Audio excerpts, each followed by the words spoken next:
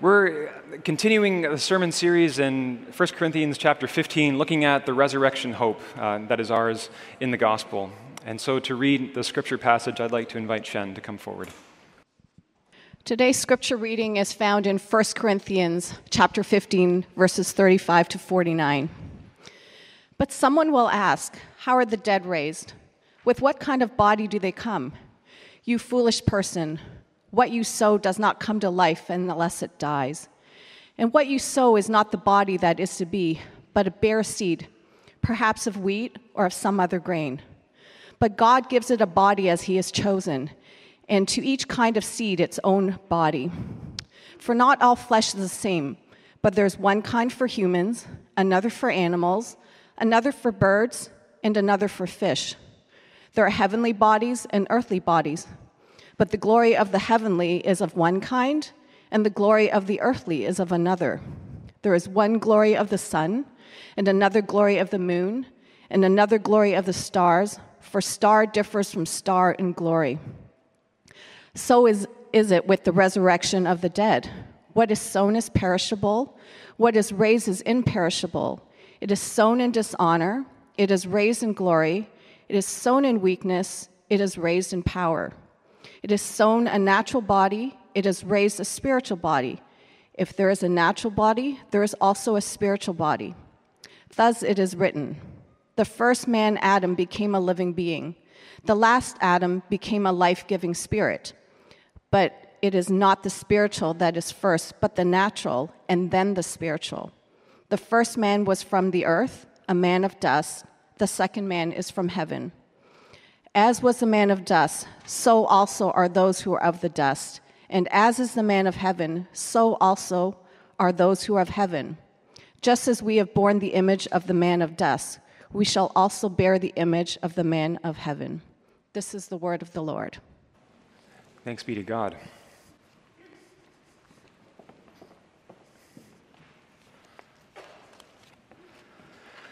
Well, it's a beautiful season that we're in right now, isn't it? I can't imagine that going to a museum would rank high on anyone's list these days, but the Royal Ontario Museum is open right now. Did you know that? It is. If you go to the ROM, then you'd probably visit the dinosaurs, of course, right? You'd visit the mummy up on the 5th floor. You'd visit the Bat Cave. But you know what? You would miss out on something if you missed a section on the 5th floor, on the southwest corner.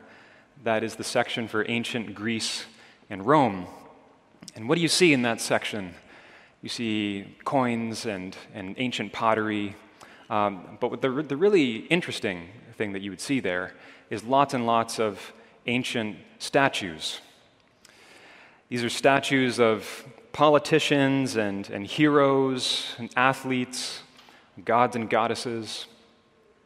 The ancient Greeks were obsessed with the human body. They loved to sculpt the perfect male figure, the perfect female figure. They never got tired of doing that. They loved athletic competition because in athletic competition, what you get to see is the body in motion, the sculpted, fit body in motion. In the wrestling, in the discus throw, in javelin throw, in the foot race, the body in motion. The city of Corinth, we're reading from this letter addressed to the church in the city. Corinth itself was famous for an athletic competition called the Isthmian Games. Picture the ancient Olympic Games, and it was that, just in a different city, basically. This famous event every 2 years, folks from all across the Greek world would come to participate in these games. In every local town of ancient Greece, there was a gymnasium. This was like a community center. There could be talks and lectures, but especially, of course, like a training ground, a training facility to perfect the body, to improve the body, to strengthen the body. I think it sounds quite familiar, doesn't it? Sounds quite a lot like our own day in some ways. This is where our Western culture comes from. this ancient region of Europe. Now, the gospel comes into this culture with these values about the body. The gospel came to the city of Corinth saying that Jesus is raised from the dead, and he will raise all those who belong to him in the last day, the resurrection of the body for all of his people. And to the average citizen of Corinth, this sounded like an absurd statement, right? What's valued? The young, fit body. That's what's valued. And so this notion that a person grows old and weak and frail, and then they die, and then sometime later, somehow, the rotting flesh would come back together, and the bones would come together, and somehow this body is walking around again. Somehow a cadaver walks again. That was grotesque. No, thank you. It was the kind of mindset. Who would even want that, let alone believe that? Okay. And Paul knows that kind of mindset is in his audience he's writing to. And how does he respond? He's not ashamed. He's not embarrassed. He responds. He does. And we're going to follow the thread of that response. We're going to follow his argument. And we're going to see two things this morning as we look at this passage together. Two things. One, God will raise you in a different body, different from the body you have now. Second, God will raise you in a body like Jesus' body. God will raise you in a different body. God will raise you in a body like Jesus. Okay, first point. So Paul is writing about the resurrection. And while he's teaching this, he knows the objections in his audience. He knows what people are thinking. He says, someone will ask, how are the dead raised? With what kind of body do they come? And that is the skeptical voice. More than that, it's kind of a voice of mockery. It's saying, right, okay, Paul, the dead are raised. How does that work? Tell me more about that. I would love to hear about that, if you can. And Paul responds, you fool. You fool. The resurrection body is not a reassembled, rotting corpse, okay? It's not the Walking Dead. It's not the zombie apocalypse. Listen, you foolish person. What you sow does not come to life unless it dies. Paul says, look all around you. Look around you. Look in your front lawn. Look in your garden. Look at your house plants. Look at the farm. Look at the trees that line the street. Okay? Look around you. You see this principle everywhere. Look at a seed. Any seed. And then think what that seed becomes when it grows into what it's going to grow into. There is continuity, right?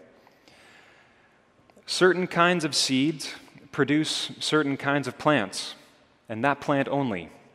A sunflower seed produces a sunflower and no other plant. There is continuity from the seed to the plant, but there's difference as well. There's discontinuity, there's newness.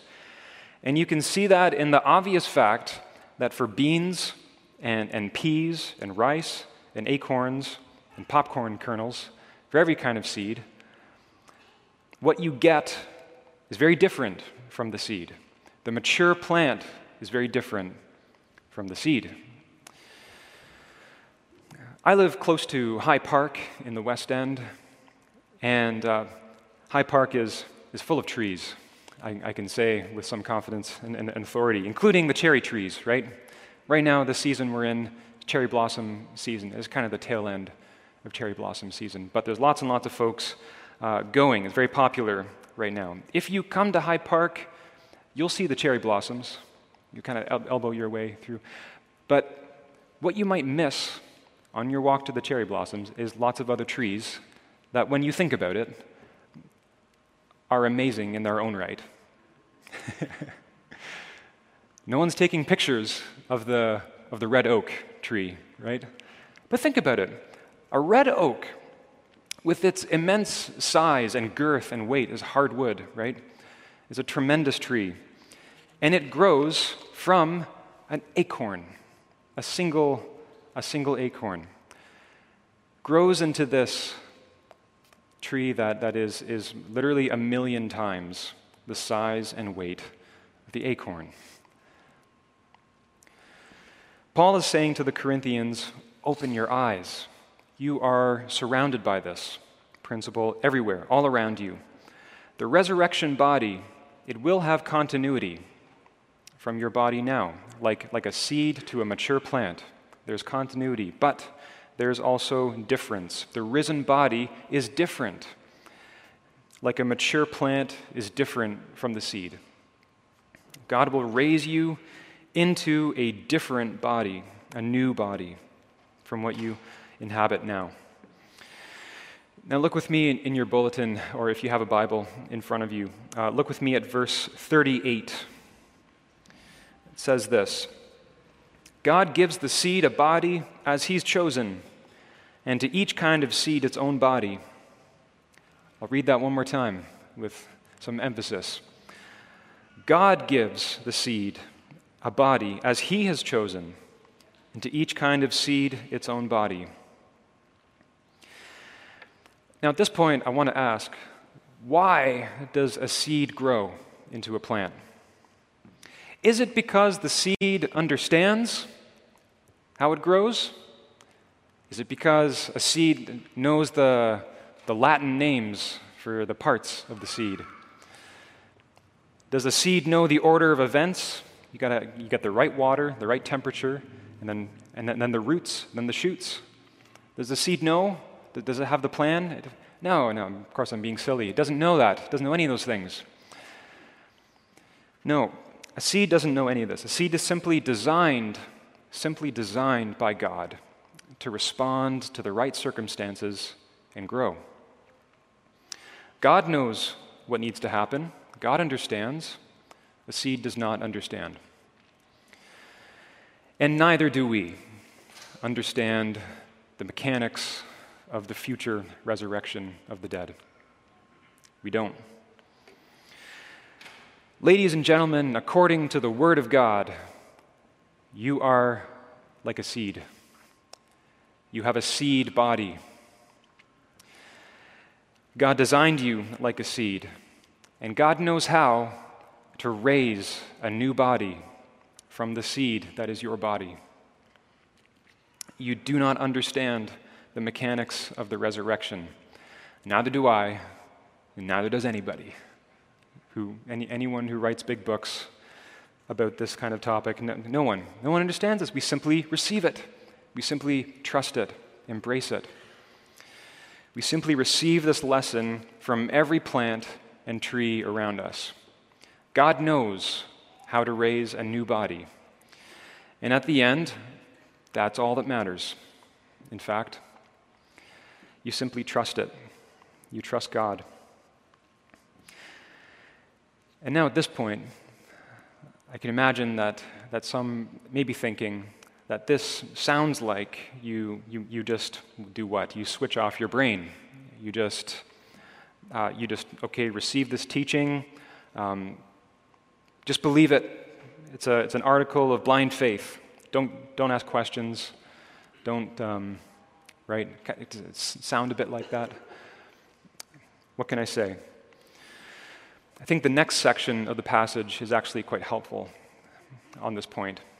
Starting in verse 39, if you look there with me, Paul says, "Not all flesh is the same. There's one kind for humans, another for animals, another for birds, another for fish. There's heavenly bodies and earthly bodies. There's one glory for the sun, another glory for the moon, another glory of the stars." Okay, in the Christian faith, you do not switch off your brain. In the Christian faith, you don't ignore the creation. You don't do the opposite of what Paul is telling you to do here in this passage. He's saying, look at the creation, look at the world that we live in. Look at the birds, fish, animals. God, what's the point? Paul's saying God knows how to make all kinds of different bodies that are perfectly adapted to their environment. God knows how to do that. For example, the Marianas Trench is the deepest part of the oceans on planet Earth. It measures an average of 10 kilometers deep along the whole length. At that level, the weight of the water column that is stacked on top of the bottom of the sea, at that level, the weight of the water creates a pressure that's 15,000 pounds per square inch. And I don't even know what that means. You could have told me it's 1 million pounds per square inch. That's a lot of pressure, okay? And would you believe that in that very place, the bottom of the sea, is home to living creatures? There too. And what are they? They're microbial organisms and crustaceans. And there's a species of fish that's called snailfish, which, trust me, you would not want in your aquarium. But they live there. They have a body that can live there. They have a body that's suited to live in that darkness, in that cold, in that temperature, in that pressure. It's a remarkable thing. God has given each of those creatures and all the life forms down there a body that is suited to live there. God knows how to do that. It's not too hard for God to do. What else? Think of the heavens. Think of the heavenly bodies. The planet Mercury, okay, the closest planet to the sun. It has no atmosphere. For that reason, the temperature on the surface of Mercury ranges from minus 170 degrees to a toasty 430 degrees Celsius. Mercury is constantly in a state of being frozen and cooked by the sun. What else? It has no atmosphere, as I said, and for that reason, meteors don't burn up. They just slam right into it. The whole surface is pockmarked with craters and bursting with volcanic activity, and it is, with no atmosphere, is blasted with radiation from the sun constantly. And in the midst of all this, it's quite stable. It's not going anywhere. It's been there a long time. It's not going anywhere. It's stable. God made it so. God knows how to do that. God knows how to fashion that heavenly body, as it were, so that it endures. It's a marvelous universe that we live in. God has filled the world. He's filled the cosmos with all different kinds of bodies. God made them. He created them. Now here's the application on this point. When it comes to the future resurrection of the body, in order to embrace this promise, you do not need to understand the mechanics of how it works. All you need to do is to trust the one who promises. You trust God. God is going to do it. And don't believe it blindly either. Look all around you. You can believe it looking around you at seeds to plants. Looking all around you at all the kinds of different bodies of this world and of the cosmos, perfect for whatever environment is their home. God knows how to do that. And for you, I say, for you who belong to Jesus, God knows how to raise a new body from the seed that is your body. God knows how to do it. A body perfect for the new creation. Now there's more to say here. It's a different body, but different in what ways? Brings to the second point. God will raise you in a body like Jesus' body. Now, up to this point, we've been talking about the seed plant illustration analogy. And it's a helpful analogy because we need to understand that the resurrection body is different. It's a different body. There's continuity, but it's different. Now, the analogy is not perfect. Why? It's because the most obvious difference between a seed and a plant is the visible difference, is the size difference, right? Well, what about the resurrection body?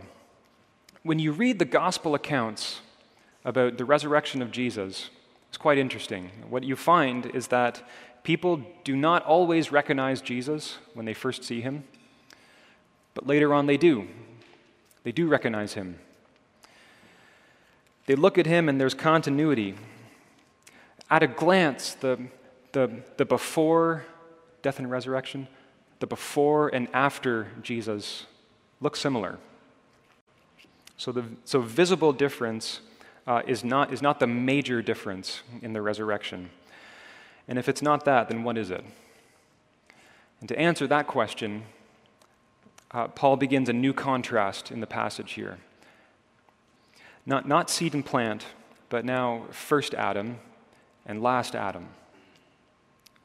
The first Adam, the first human being, the Word of God says in Genesis chapter 2, it says these words, "The Lord God formed the man of dust from the ground and breathed in his nostrils the breath of life, and the man became a living being." A living being. Adam was not created to die.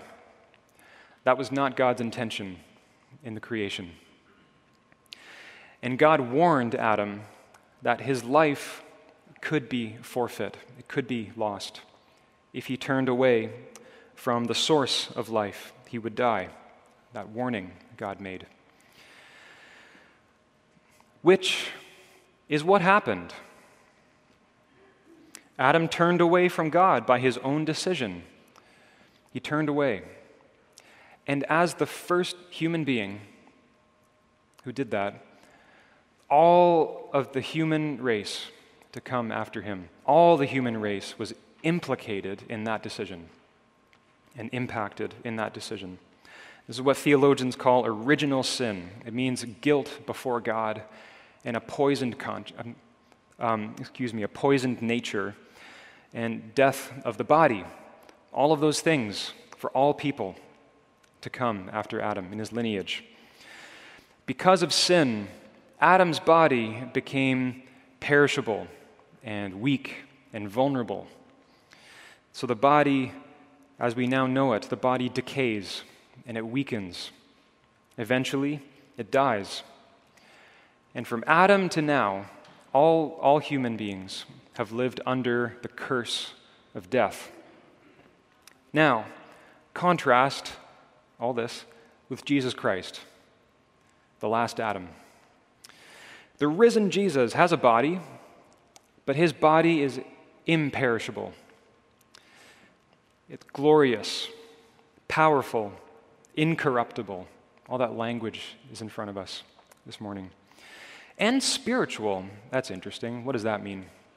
Jesus has a spiritual, resurrected body. How do we interpret that?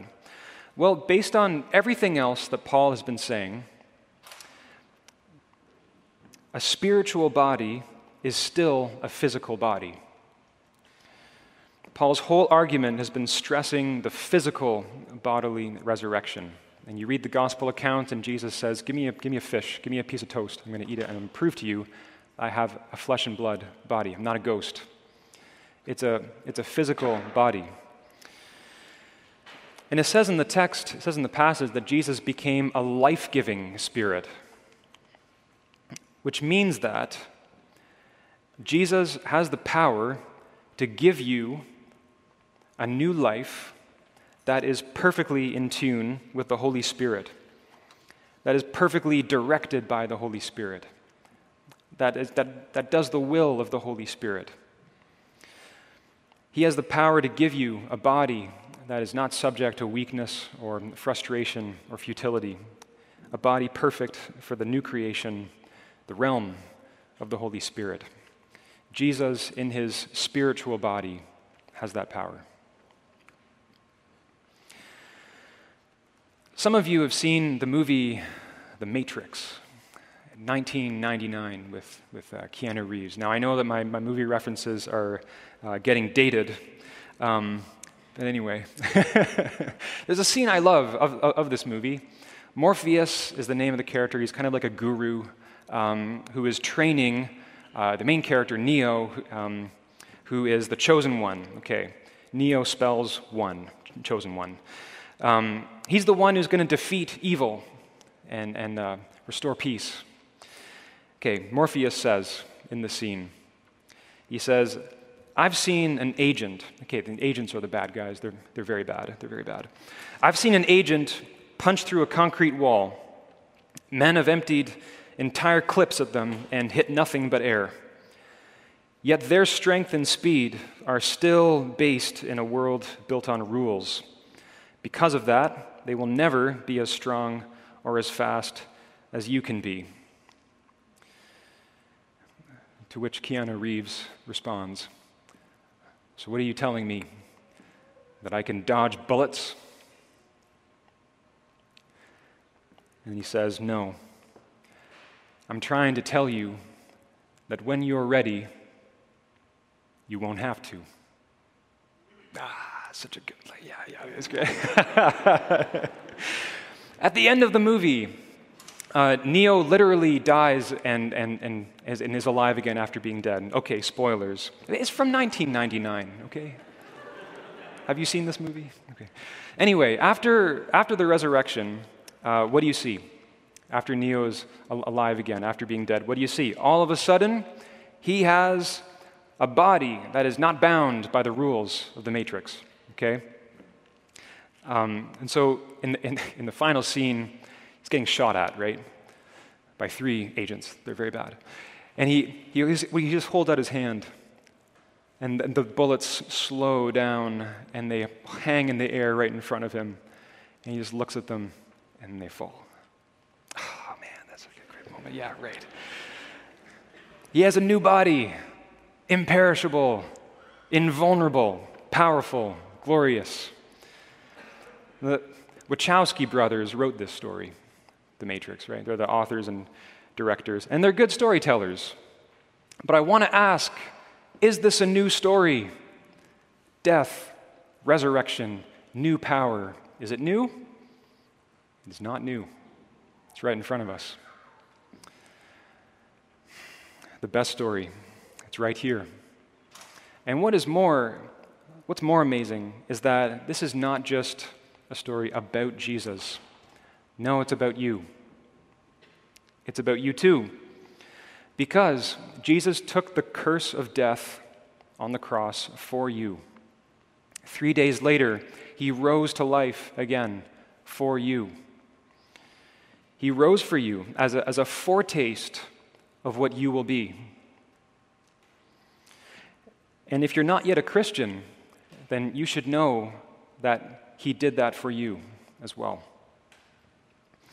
And these are not just ideas to think about, not just ideas to consider, and they're actually very practical. You might be surprised to hear.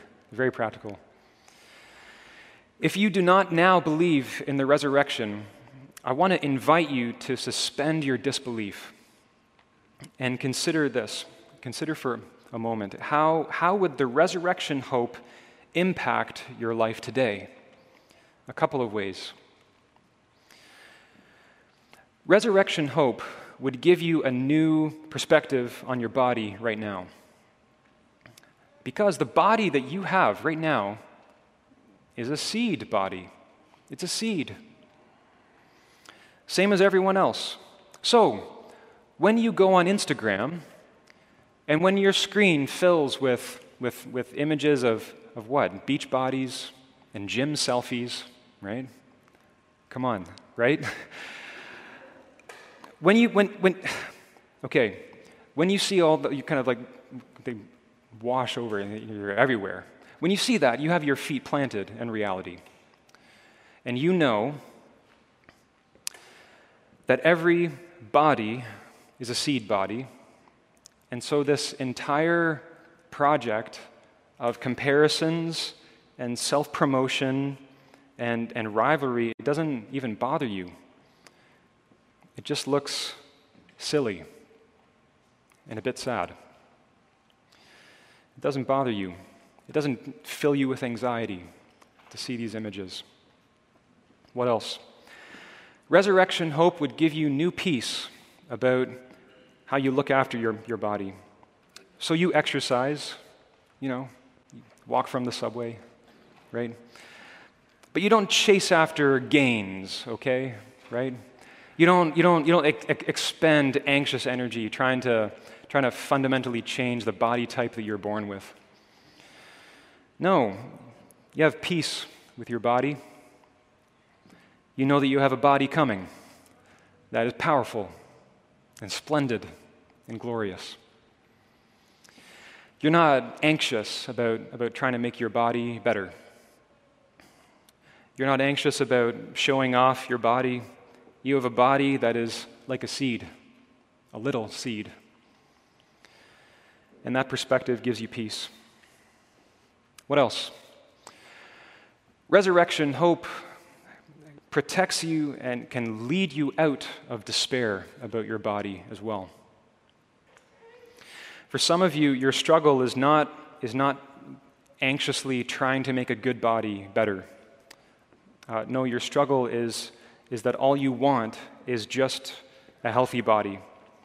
All you want is just a body that works and does normal things. But it doesn't. Your body's weak in a way that other people's is not. Your body's broken. Some of you are in that season right now, and you know what I'm talking about. And for the rest of you, I can confidently say that if it's not your season right now, it will be. In some seasons of your life, and certainly in the twilight of your life, as you grow old. And I'm not trying to be morbid. I'm being realistic. If you don't now believe in the resurrection, I would invite you to suspend your disbelief and to consider how this resurrection hope will help you in that season of weakness of your body. It will do this. It will lead you out of despair. So you can say, yes, my body is weak. It is vulnerable. It is perishable. All of that, yes. But what's more, my body will be changed. Because what is sown is perishable. What is raised is imperishable. It is sown in dishonor. It is raised in glory. It's sown in weakness. It is raised in power. You receive that hope. And so you can persevere because you know that your new body will be a quantum leap beyond anything that you can ask for, anything you could imagine. That's what you have coming, and you hold on to that. And the season may be a long season. It may be difficult. It may be the most difficult thing that you ever endure in your life. Weakness and brokenness of the body. But you don't despair, because when you receive this hope and you look at Jesus, and you know, when you look at him, you see your future. In his body, you see your future resurrected body like his.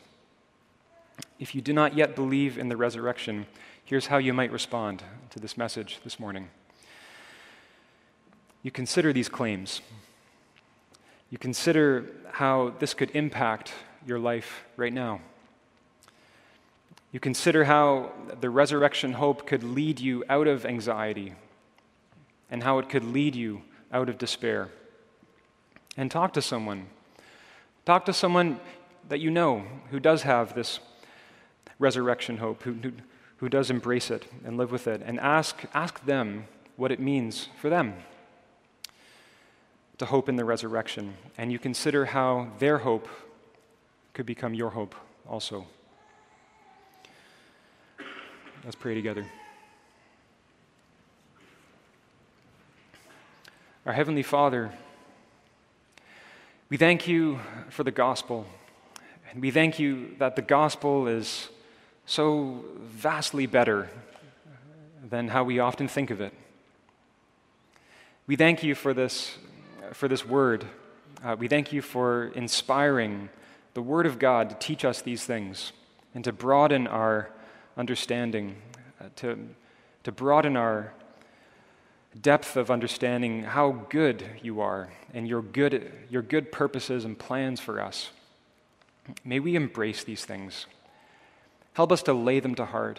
Help us to be a people who live with a living hope for our creation, for our bodies, a living hope that will carry us through every season as we walk with you and live to your glory.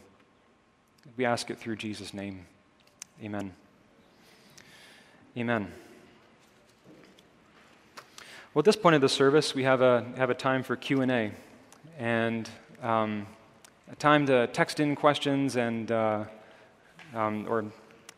Kingsley, I think you have the Q&A phone. Is that right? You don't have it?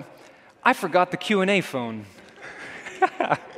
Oh, so Lee Mark's pointing. Chun has the Q&A phone. Chun, run on down quickly. No, faster. Sorry for the wait, everyone. No, that's all right. Hey, here's Chun, everybody. Aha, very, very good, Thank very you, good, Chun. very good. Thank you, Chun. We appreciate you. Good. Yeah, Kingsley, can you start us off here? Sure thing. We have a few good questions here. So the first question reads, God not just only created the seeds, God also has control over temperature, water, sunshine, and so on, which plays an important factor in plant growing. So does it mean that God has already planned who could be resurrected? Hey, Kingsley, can you read it again, please? Sure thing. Yeah, thanks. God not just only created the seeds, God also has control over the temperature, water, sunshine, and so on, which plays an important factor in plant growing. So does it mean that God has already planned who could be resurrected? Sure. Okay, thank you for the question. So God is sovereign over the circumstances of a seed growing and not growing. God is sovereign over the whole plan of salvation, the whole grand arc. Is he sovereign over the details as well? According to the Word of God, yes, he is sovereign over the details. And I take the question to be getting at or kind of driving at election. I think does God control who is raised and who so the New Testament talks about a resurrection to life and a resurrection to judgment. Okay, that's not in our passage today, so I didn't talk about it, but that's in the New Testament doctrine. And in this church, we believe that. We believe that there's a resurrection unto life and a resurrection unto judgment. And there are two perspectives to think about this. I don't mean competing perspectives. What I mean is, from a human perspective, we receive the gospel, we hear the gospel. Jesus died for your sin, and 3 days later he was raised to life for you. We hear the gospel, we embrace it. You see human people coming to the gospel and believing it and receiving this resurrection hope. Now, Scripture also talks about God's sovereign perspective, in which, without any shame, Scripture asserts and teaches election as a doctrine.